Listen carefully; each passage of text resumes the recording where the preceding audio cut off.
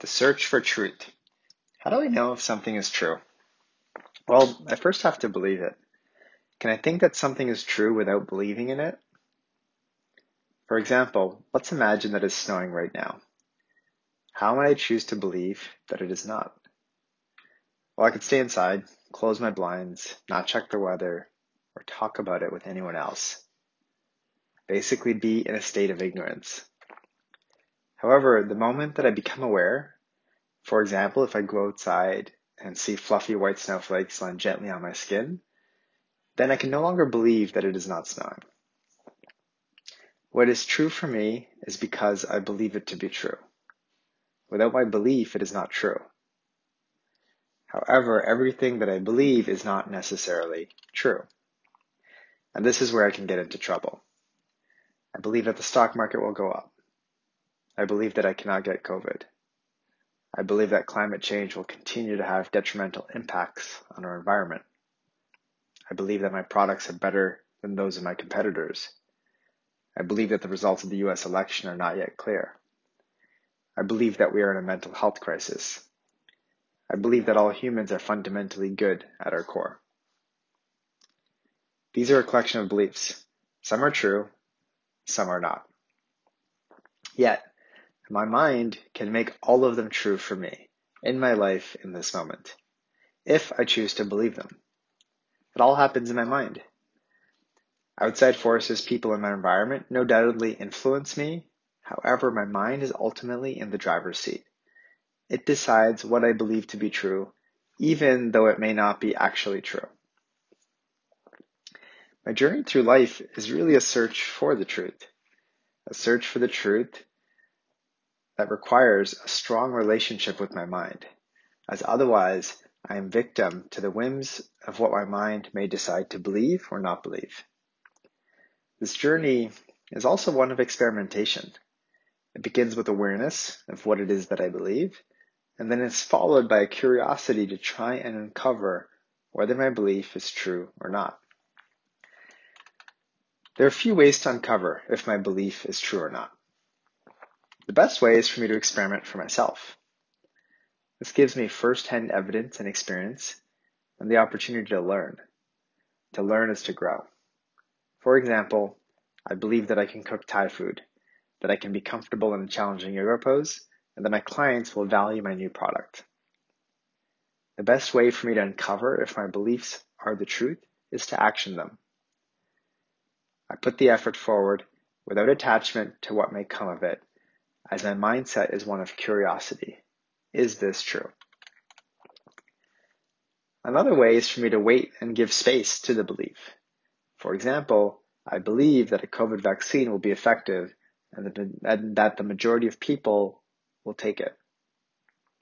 All I can do is wait to see if this belief will become true. There is not much else for me to do at this moment to prove or disprove this belief. Yet another way is to survey and tap into the knowledge or experience of other people known to me. For example, I believe that it could be a lot of fun to go snowshoeing this winter, but I've not done so as an adult, only as a child. I could ask friends who have to uncover if this belief has been true for them. I still would not know, though, if this is true for me until I actually do it. More importantly, I would not realize the benefits of this belief until I actually do it. There is another way, which is actually unhelpful and harmful. It is when I get lazy, when I believe something to be true simply because it appears as though others mostly do. Just because others believe it is true does not make it true.